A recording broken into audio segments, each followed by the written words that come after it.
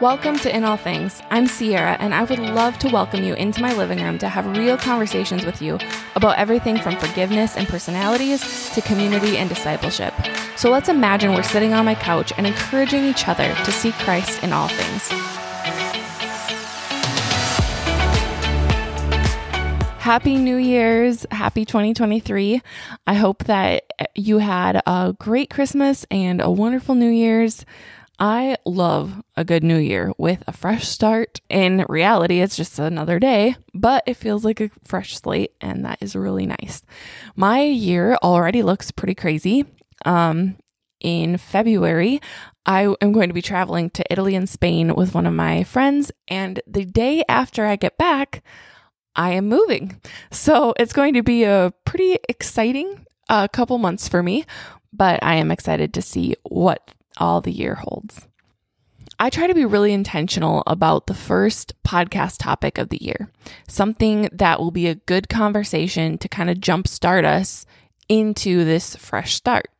And 2 years ago, pause because we are in year number 3, but 2 years ago, my very first episode was on contentment. And last year's was on forgiveness. And so today I thought a good starting conversation for 2023 would be to talk about God's grace.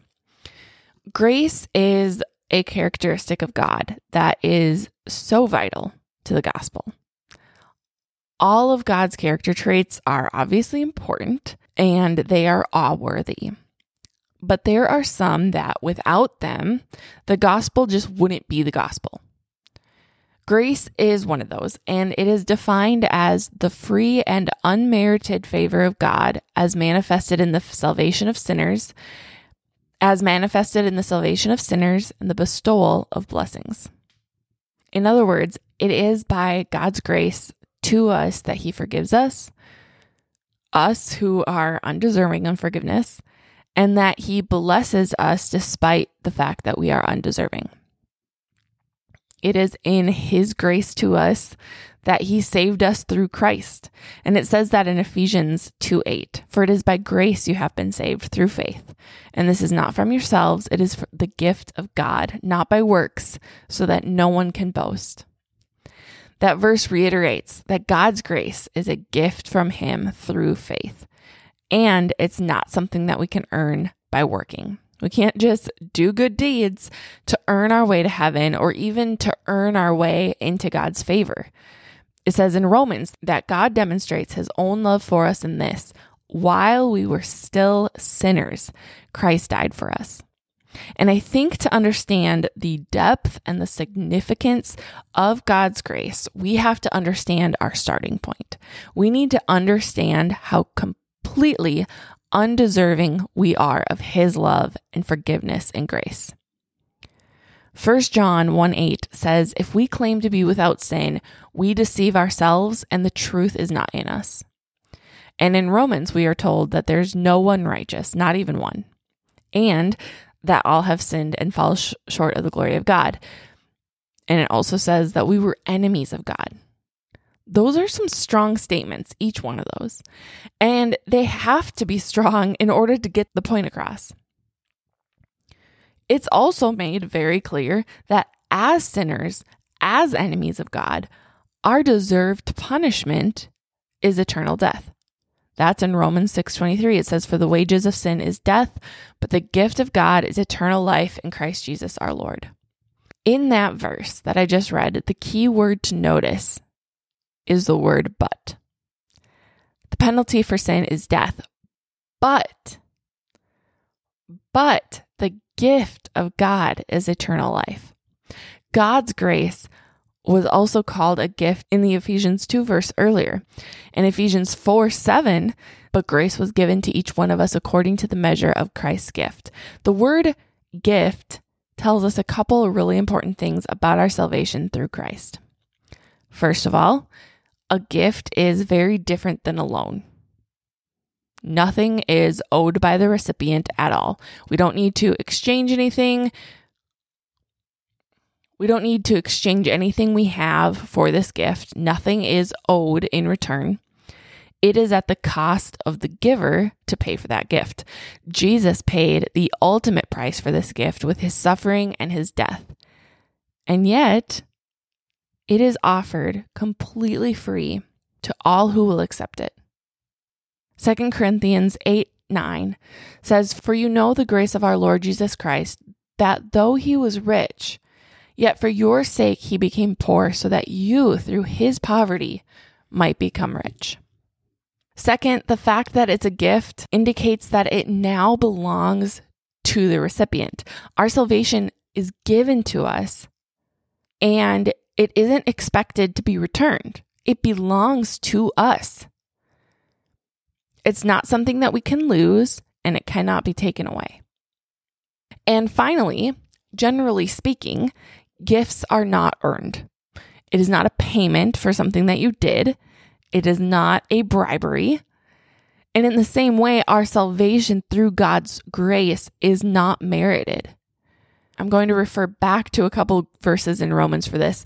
Romans talks a lot about grace. In Romans 4:4, it says, "Now to the one who works, wages are not credited as a gift, but as an obligation."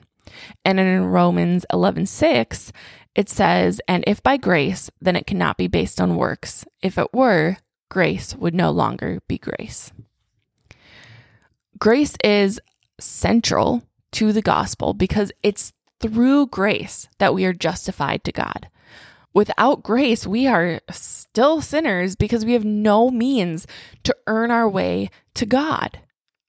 Romans 5:20 says, "The law was brought in so that the trespass might increase.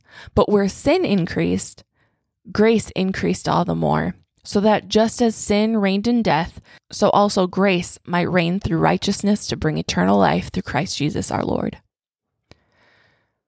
But where sin increased, grace increased all the more, so that grace might reign through righteousness to bring eternal life through Christ Jesus.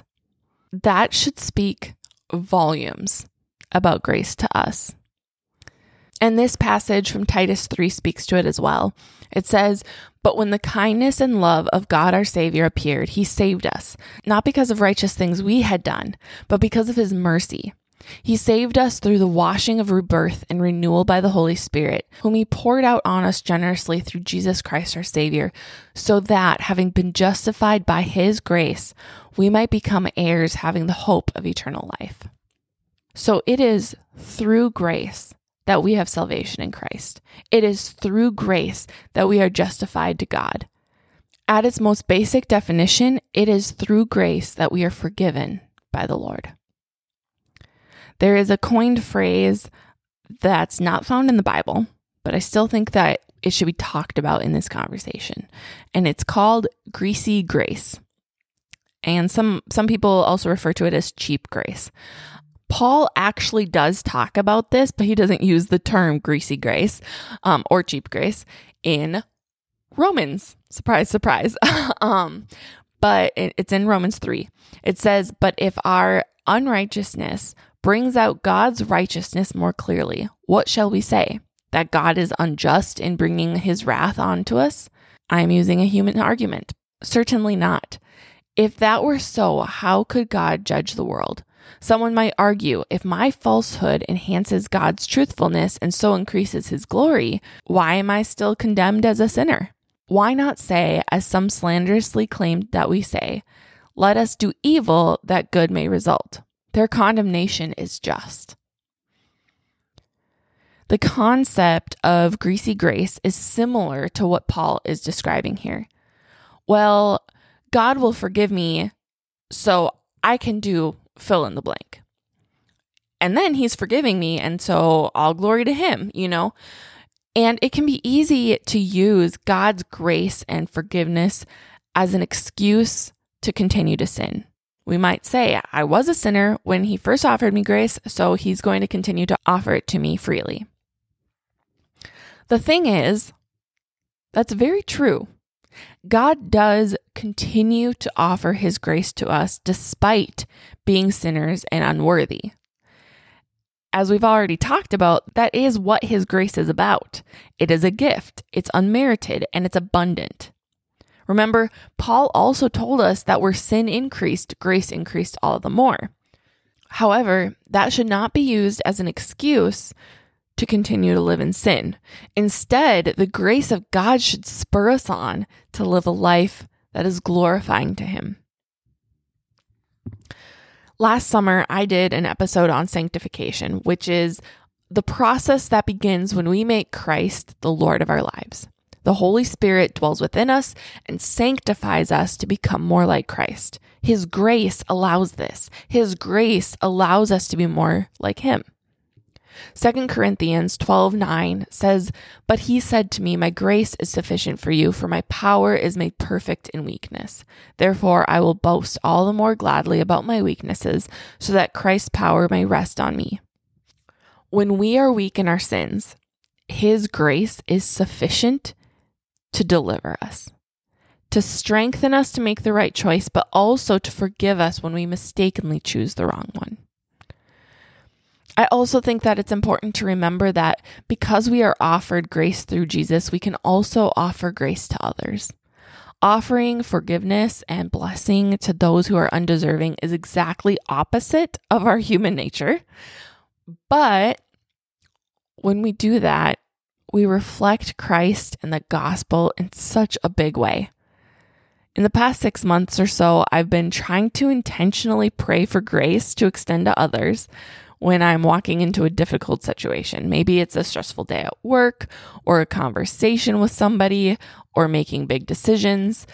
And I will pray for that grace and have often found that I am more patient and lenient and gracious after I've specifically prayed for it in those situations. It's been a good lesson for me to ask the Lord for help to reflect His characteristics.